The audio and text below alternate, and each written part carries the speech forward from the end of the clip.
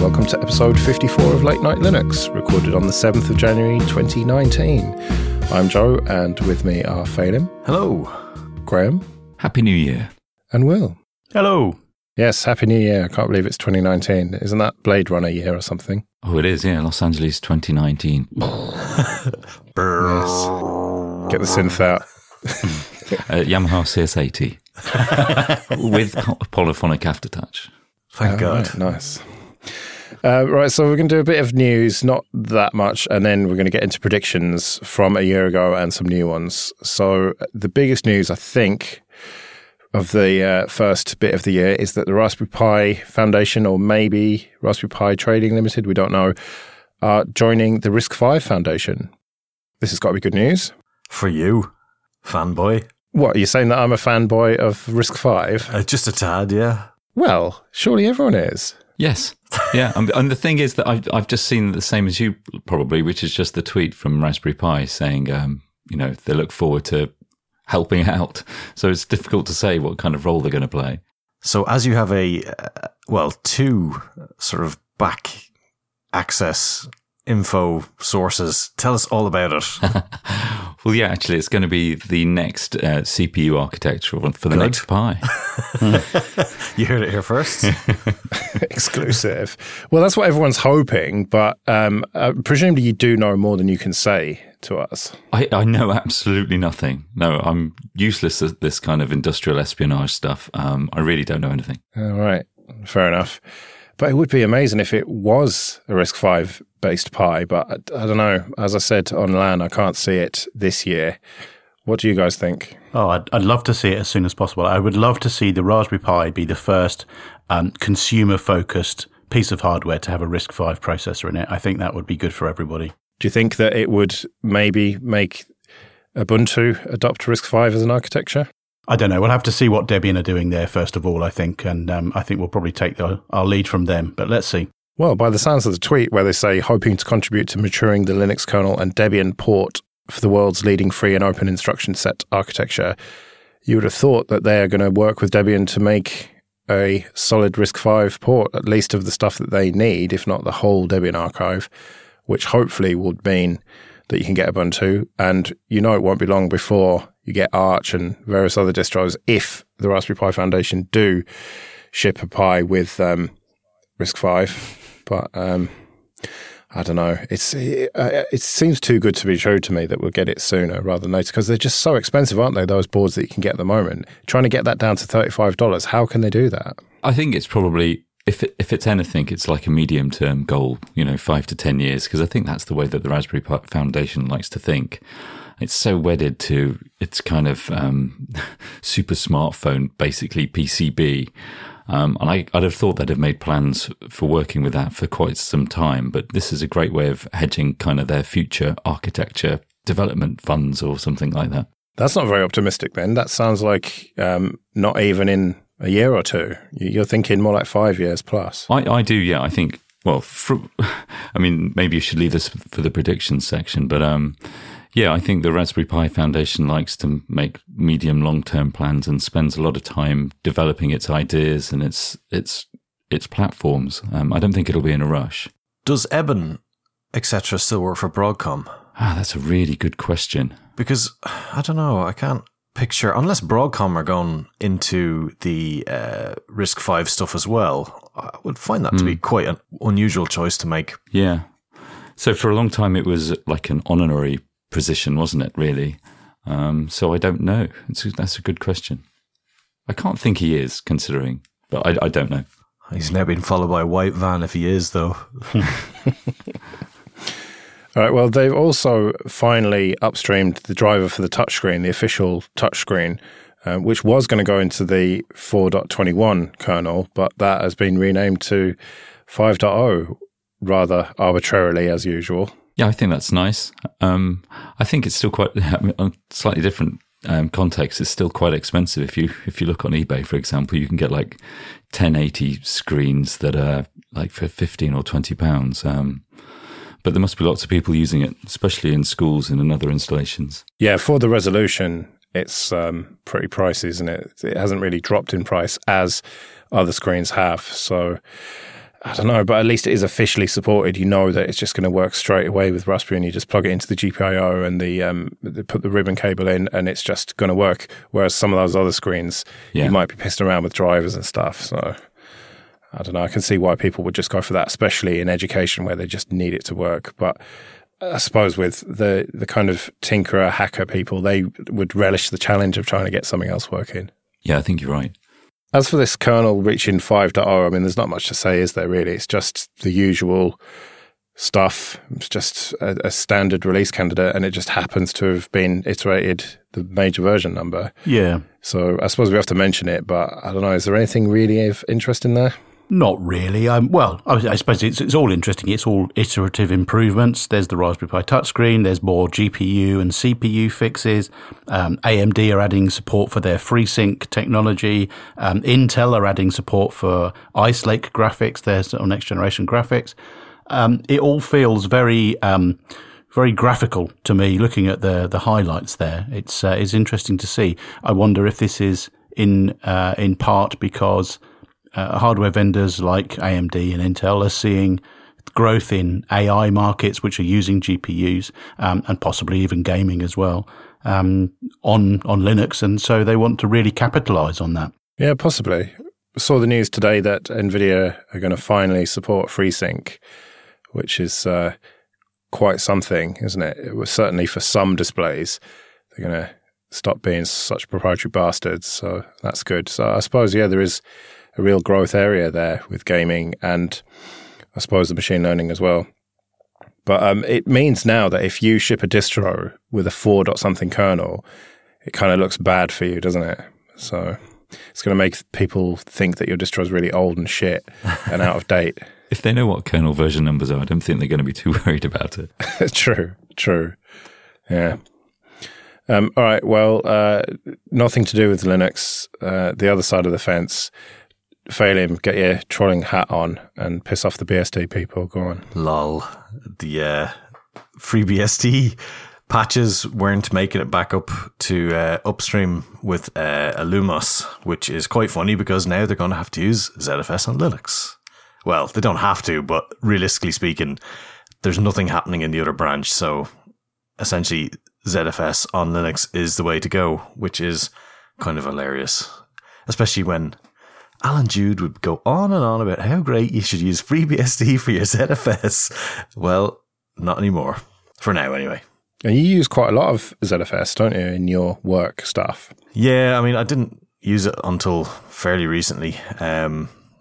I mean, at home, I don't use it at all because I don't have ECC memory. But yeah, on servers for data storage and stuff, yeah, it's quite good. I mean, I don't know. Butterfest better? Is ZFS better? They're all kind of not perfect, and there's a lot of cool features going into ZFS now, and the only thing that can be out of this is that it's good because it just means more developers on a unified code base and, not two separate versions that are all getting merged and tested differently. And apparently on FreeBSD they had this Solaris portability layer that they had to work with because the Illumos guys were building it for a Solaris type system, and all that messing. It's nice if you have it as tightly integrated as possible. So they're working on all the tests that are required for using the ZFS on Linux stuff, and they're going to integrate all that into the building on the FreeBSD side as well. So they're all passing each other's tests and stuff. So that's all good. So happy families, but you just remember Linux will crush you eventually, no matter what you do. Yeah, fuck your permissive licenses. GPL for the win, eh? Oh, yeah. All right. Last news story then is that Fedora are planning a per-system unique identifier that they're going to apply to you using DNF, and that's going to allow them to count their users. So they're going to finally find out exactly how many users they've got. They have been using IPs, but obviously that isn't a perfect way of doing it. Whereas if each machine has got a unique identifier, then they will finally find out how many or how few users that they actually have. Will, this sounds a bit familiar, doesn't it? It does, doesn't it? I do wonder if what we've done in Ubuntu has rather taken the sting out of the tail of this story for the people who want to get it implemented into Fedora. But the comments that I've been reading today have been the same arguments and the same complaints that we had when we introduced it on Ubuntu about questions about invading privacy and things like this. But they have gone to great lengths to explain that they're not invading privacy. And I have to believe this. Privacy in computer terms would be tracking what you're doing, what websites you're visiting, all that kind of thing. And all they're talking about here is taking a unique number and collating it together with all the other unique numbers in the way. There's no invasion of privacy as such. Well, as far as I'm concerned, but perhaps I would always say that. I didn't realise that OpenSUSE were already doing this, and no one seemed to care when they did it. And surely it's better than collecting IPs anyway, because IPs can actually be linked to a person very, very easily, or at least a location and stuff like that. Whereas if it's just, this is one unique machine, they don't necessarily know whether that is a laptop, a desktop, a container, a cloud instance. It's just, this is a machine running Fedora, and it is turned on and receiving updates and checking for updates and all the rest of it, and is active. So that seems to me, as long as it's implemented correctly, which you would trust Fedora to do, yeah, I don't see a problem with it, really. But I know a lot of people will have a problem with it, and they'll say, "Oh, you're doing what Ubuntu? You're as bad as Canonical, herp derp derp." But this is IBM making you do it and all that. But it just seems just overblown to me. Yes, tracking with IP addresses or trying to measure with IP addresses is fraught with problems, as you said. You could have many machines behind a NAT or firewall or something where they all appear to be coming from the same IP address. And conversely, you have the opposite problem where you could have lots of IP addresses associated with a relatively small number of machines. If you spin something up in the cloud, there's a reasonable chance that you're going to get an IP address which has already been used by another machine. So there are lots of problems. I genuinely don't think that it's such an issue. If countless people are putting their time and energy into a free product, I think it's only fair that they get some feedback from their user base about how many people are using their product. If they want to make smart decisions about where they're investing their money, if they want to make smart decisions about how they target their product towards the needs of their users, then they need to learn about their users. I think this is fine. And I'm not suggesting that they're going to expand this in future to learn more about what you're doing on your machine. I'm just using that as an example. But what happens if they get these numbers and they're just really, really low and just terrible, and it turns out that hardly anyone's using Fedora? Would IBM and Red Hat just say, maybe we shouldn't be bothering to invest so much money in it, and maybe they'll kind of slim the team down and everything? So it could ultimately be bad news for them if they do implement this. Well, I don't know. I'm speaking outside of school here, but I don't think they're running Fedora as a profit center. It's done as a technology proving ground and somewhere where they can research and develop their ideas. As far as IBM and as far as Red Hat are concerned, then RHEL is where the money is, and everything they do in Fedora directly feeds into that. So whether or not people are using it, I don't think really matters. Yeah, fair enough.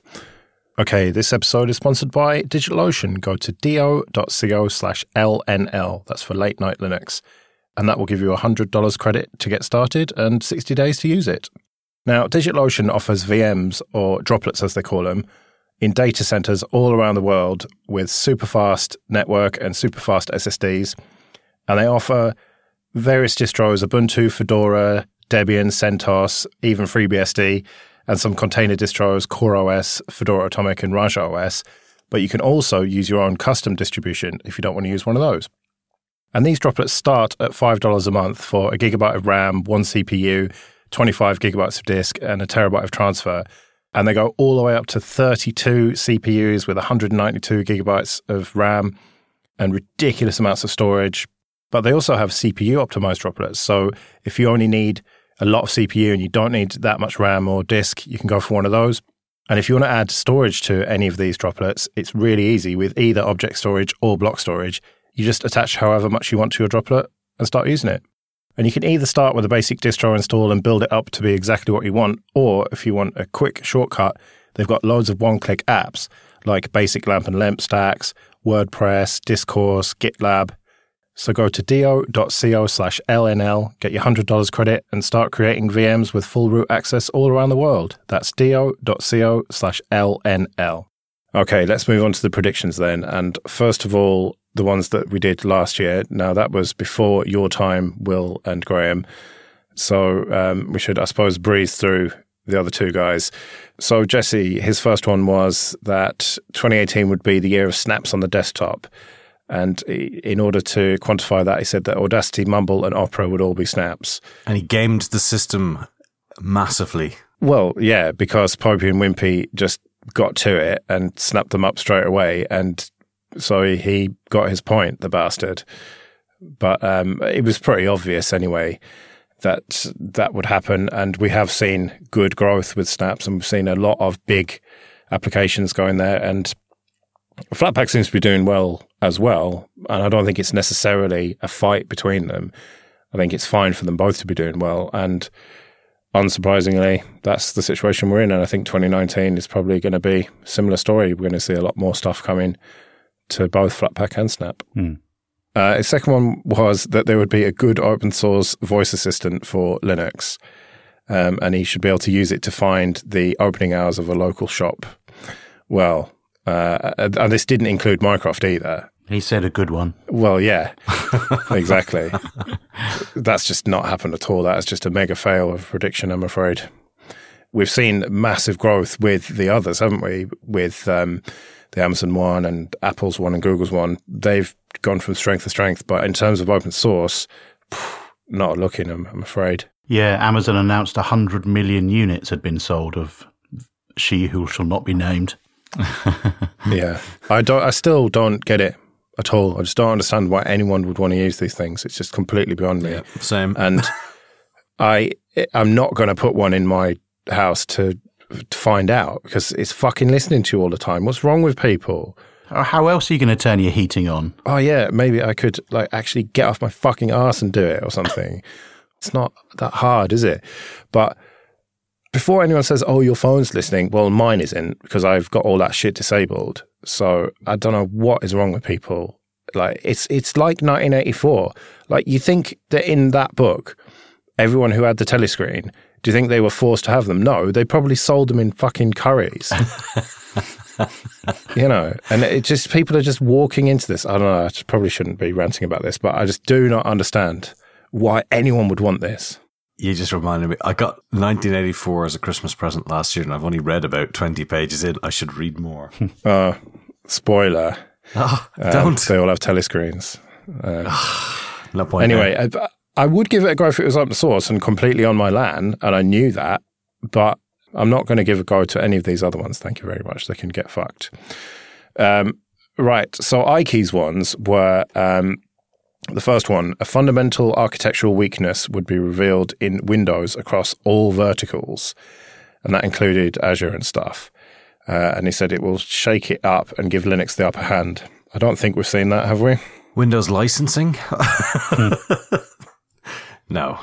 We've seen some really shit Windows 10 updates, but that's not an architectural weakness. That's just dodgy QA. So no, I'm afraid he doesn't get that one. And he said, we'll see a viable attempt at a gaming Linux system that's not SteamOS based and not the Atari thing. And this machine would be geared for gaming from the ground up. And we're not talking RetroPie and stuff like that. He's talking modern games. And I don't think we saw that, did we? What about the Switch? Yeah, I suppose technically. It was designed for games. It does run Linux. Yeah. And you can install Plasma on it. Yeah. All right, so fail him. You snuck a third one in, and that was that iKey was going to get a visit from Gabe and his golden helicopter, and that Valve would stop offering the download binary and go with his Steam integration thing, which has not happened. Well, you say that, but Clear Linux, which we believe he is working on for Intel, now, again, they are going to continue that work. So, ha ha ha ha. Yeah. But that's not Gabe and his golden helicopter, so you're not getting any points for that. Oh, that is the most scandalous outrage ever. All right, well, your first proper one was there'd be so much backlash against the Intel management engine, etc., being closed that they and AMD will open it up and you said that AMD would be the first with their PSP. Yeah. And Ike agreed, and I said that I wanted to see it, but you're wrong. And I wanted to be wrong about that, but no chance. And sure enough, you were completely fucking wrong. And I felt so left out with all the Meltdown Inspector patches because my processor was too old that I went out and bought a Ryzen only a few months ago. So now I too get to complain about all these patches. Yeah. But no PSP. No, it doesn't look like we're going to get any of that stuff. Although you never know. All right, your second one was that the Software Freedom Law Centre and the Software Freedom Conservancy fight would cause a schism between the Linux Foundation and non-Linux Foundation people. And you said a bit of the VMware lawsuit, etc. And I said at the time, well, that's already brewing, so you can't really have it as a prediction, but you did anyway. I don't know, have we seen a schism? I don't think so. Yeah, maybe not really, unfortunately. Well, fortunately. no more than already existed between the two of them.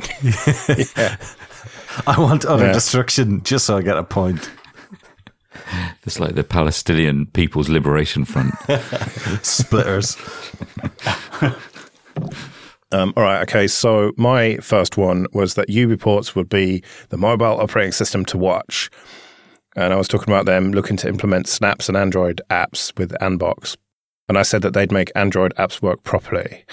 Well, that has not really happened, unfortunately. I spoke to Dalton from the project yesterday about this, and he said that the preview for Anbox is in the developer images, so it's available for testing, but it's not stable, and that they don't really have an ETA for it being in the stable images anytime soon. So I can't really spin that as a win. I could try, but I don't think I'm going to get away with it. Not if I didn't get mine. Which is a real shame because I do have high hopes for UBports. The thing is that some like real life stuff got in the way in 2018, which, I don't know, watch their Q&As if you want to find out more about that. I don't know how much is public and how much isn't, but yeah, like some real life stuff got in the way, and so that slowed them down. But now they're looking to go full steam ahead into 2019, so hopefully it'll be soon. I'm not going to make any predictions this episode about it, but I really want to see it happen. I still think that if they make Android apps work, then they'll get the users and developers to come over there because it's going to mean that you've got loads of apps. I mean, that said, they are growing the number of apps on a weekly basis, it seems.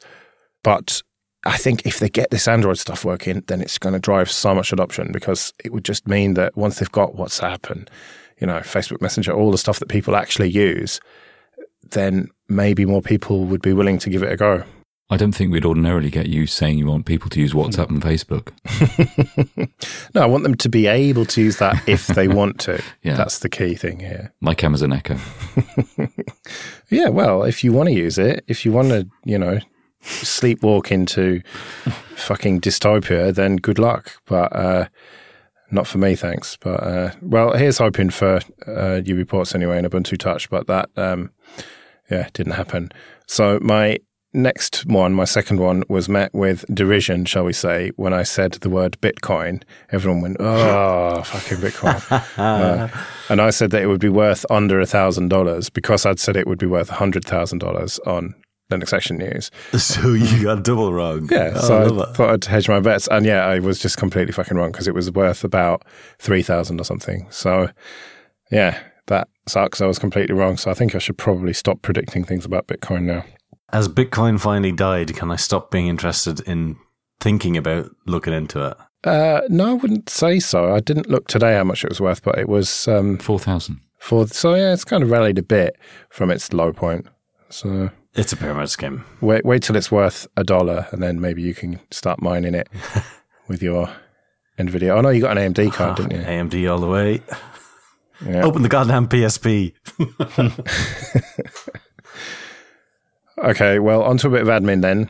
And first of all, thank you everyone for supporting us on PayPal and Patreon. It's very much appreciated. The Patreon seems to kind of tick up very slowly, but surely every month. So remember that you can get an advert-free feed if you support us to the tune of $5 or more on Patreon. So go to latenightlinux.com/support if you want to find out more about that.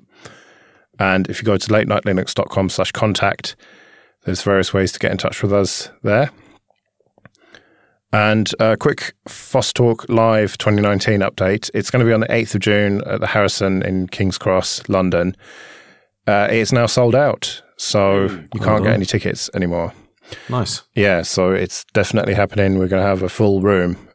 Now, if you have reserved a ticket and subsequently realise that you can't come because you've got to go to a wedding or something, then please do go back onto Eventbrite and cancel it so that then we know that that ticket has become available. And if you are only finding out about this now and you want to come, I didn't even say what it was. It's a bunch of us Linux podcasters doing live shows and having banter in a pub.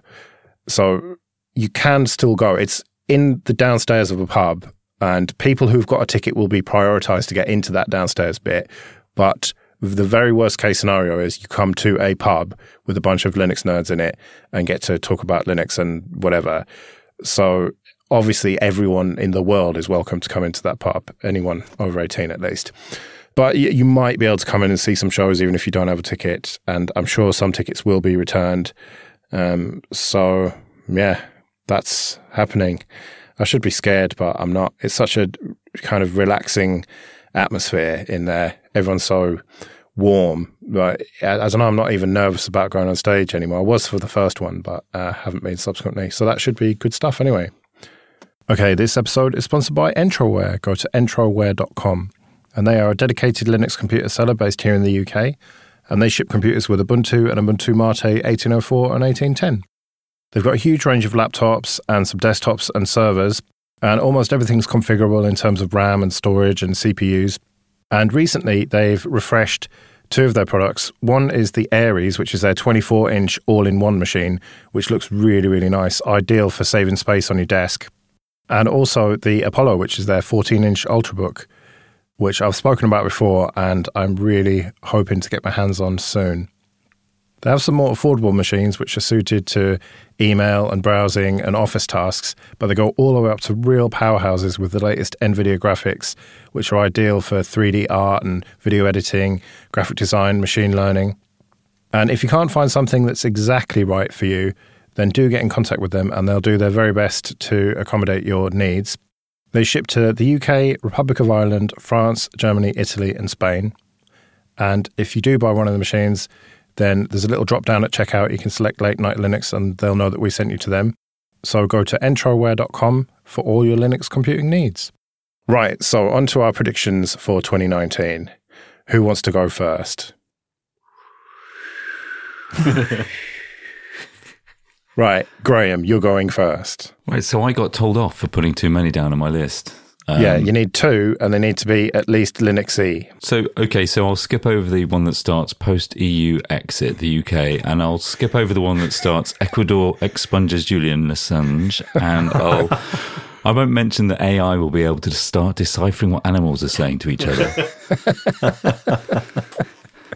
No, and you're not allowed your synth one either. This one actually, Valve leverages Proton to test a game streaming platform. This came from this podcast, and I think it was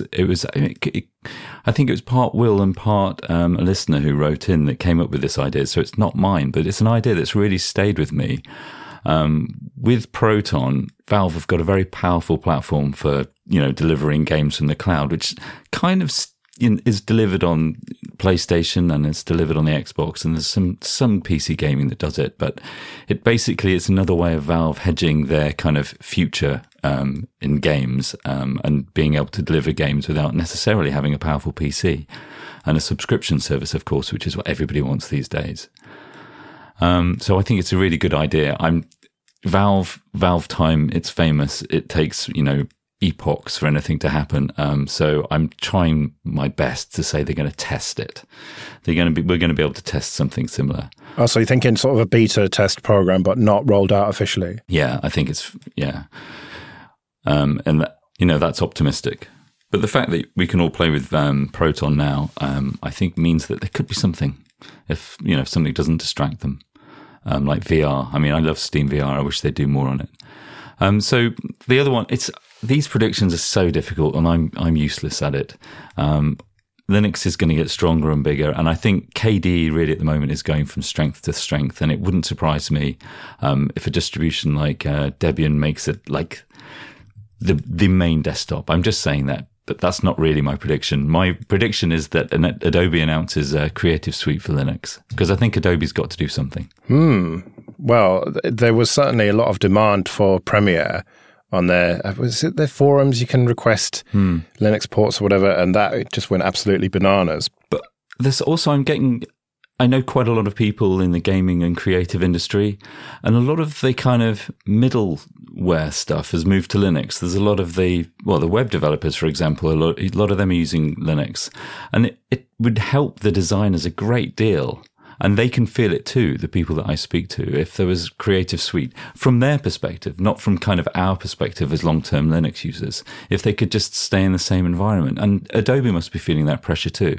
I think that they kind of are, but these companies move very slowly, and they need to see that they're going to make some serious money straight away. They can't just release it and hope.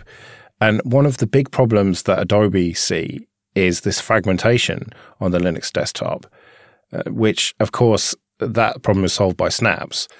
But it seems that they haven't quite got the memo on that yet. I would imagine that they will find out a bit more about that. And it wouldn't surprise me if they started talking to Popey and Wimpy and Snap Team about this kind of thing this year. But I just can't see it rolling out. It takes such a long time. Not even the technicalities, which obviously take quite a lot of time, but all of the licensing and the legal bullshit takes just months and months and months, and before you can even start working on the technicalities of it. And they would have to make sure it worked flawlessly, otherwise they wouldn't want to push it out. So I think that you're a year too early on this, at least. I think maybe 2020.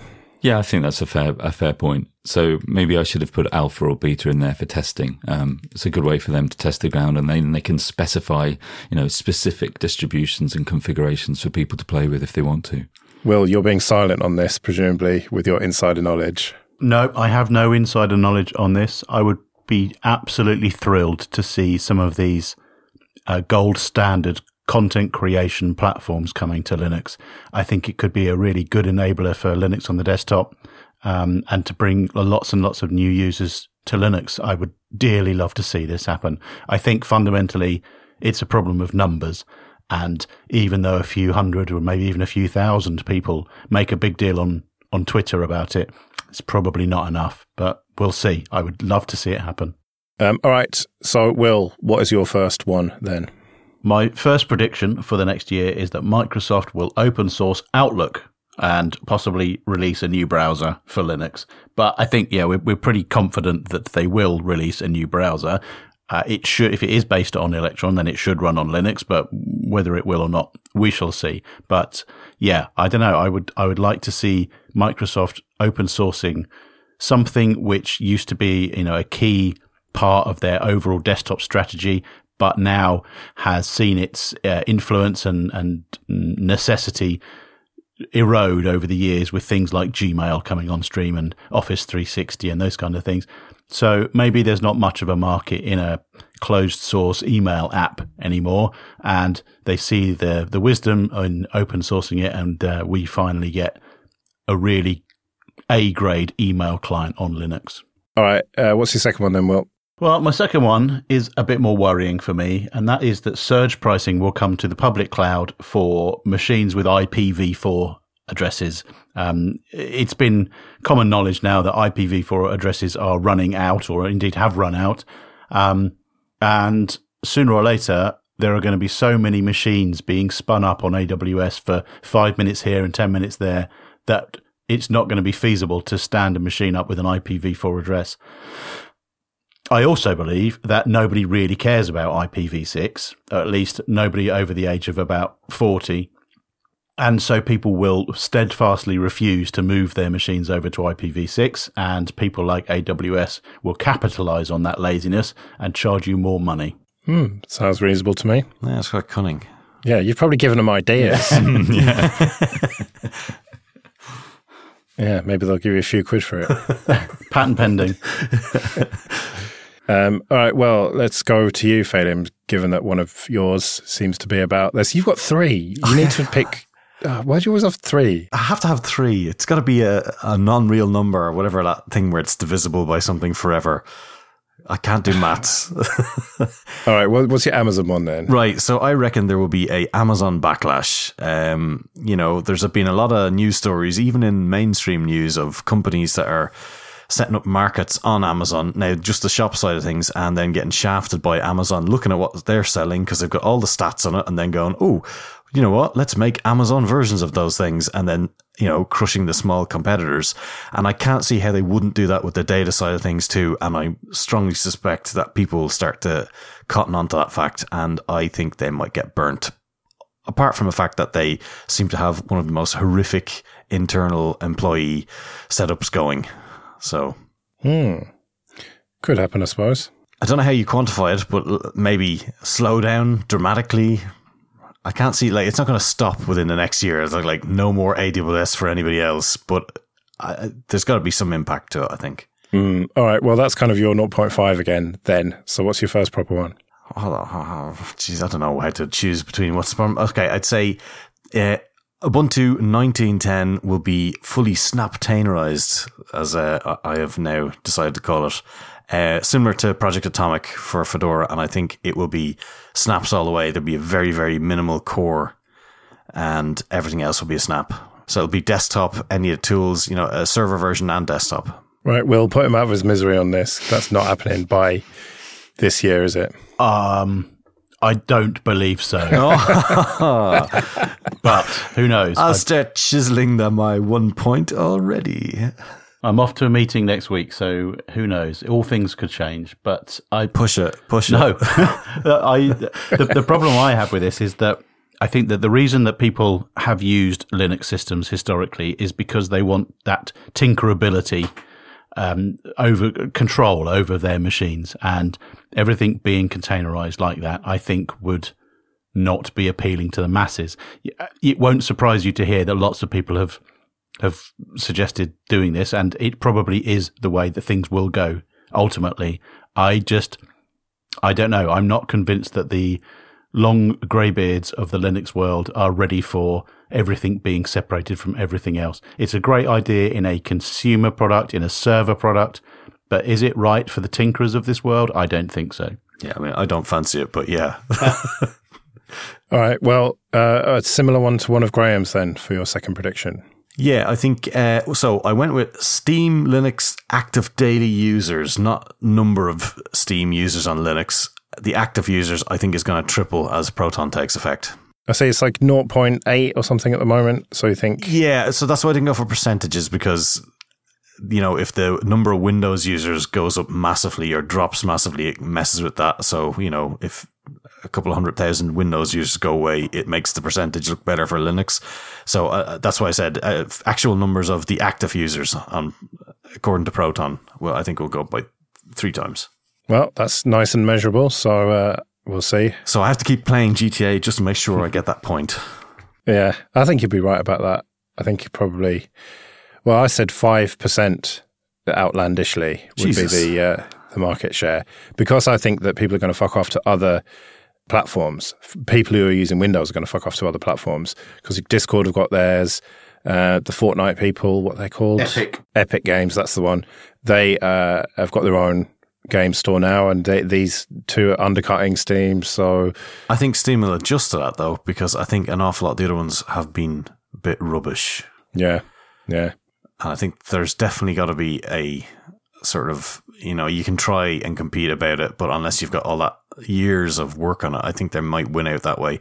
And even if they drop it down by, I don't know, like if they take 30% now, 20%, if they drop it down by 5 or 10% on whatever they're on right now, I think it would make a huge difference. Yeah, well, I think that's a fairly safe prediction anyway, that you're going to get 3 times the number of Linux users on Steam. Active users. Active users, yeah.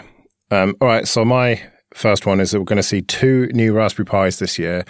One of them will be $35 and have 2 gigabytes of RAM, and another one which will be $50 plus, so at least $50, because I think it's time for them to release one that's got really good specs, gigabit Ethernet and stuff and just stop worrying about this $35 price point. But they will have a new one that is at the $35 price point and will have, they'll change to a new system on a chip, and that will enable them to get more RAM. So I think 2 gigs of RAM.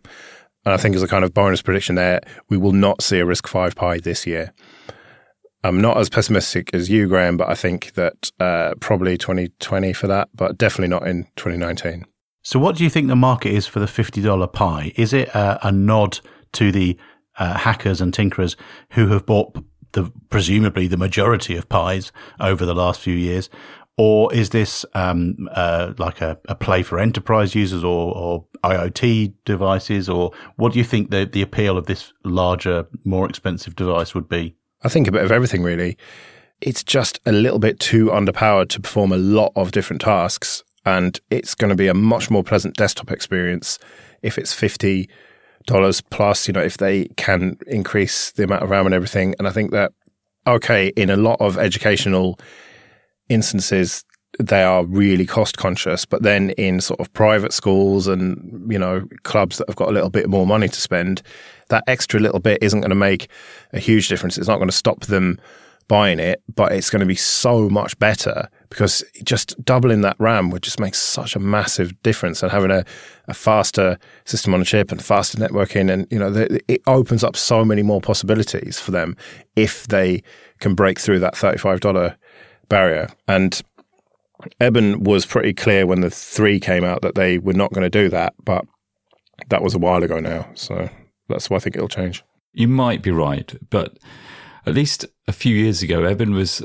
a story that Eben says that tells that when they were just starting the Raspberry Pi Foundation, I think even before the first Pi, I think it must have been, Eric Schmidt from Google, they met with Eric Schmidt and they told him about his plans, or Eben did. And I think, now I'm doing this from memory, Eben said that they were thinking of charging $50 or something. It was probably in the very formative stages. And Eric said to him, no, you've got to make it $1. And I think Eben had a kind of a realization at that point that he was right, that from his perspective and from the perspective of what the foundation was trying to do, that they should try and make the platform as cheap as possible. And I still think they're on that kind of trip. I mean, I could see them augmenting it, but I think for their primary focus to then become a kind of mid-tier SoC that is specifically aimed at tinkerers who need a media center that does more, I don't think so.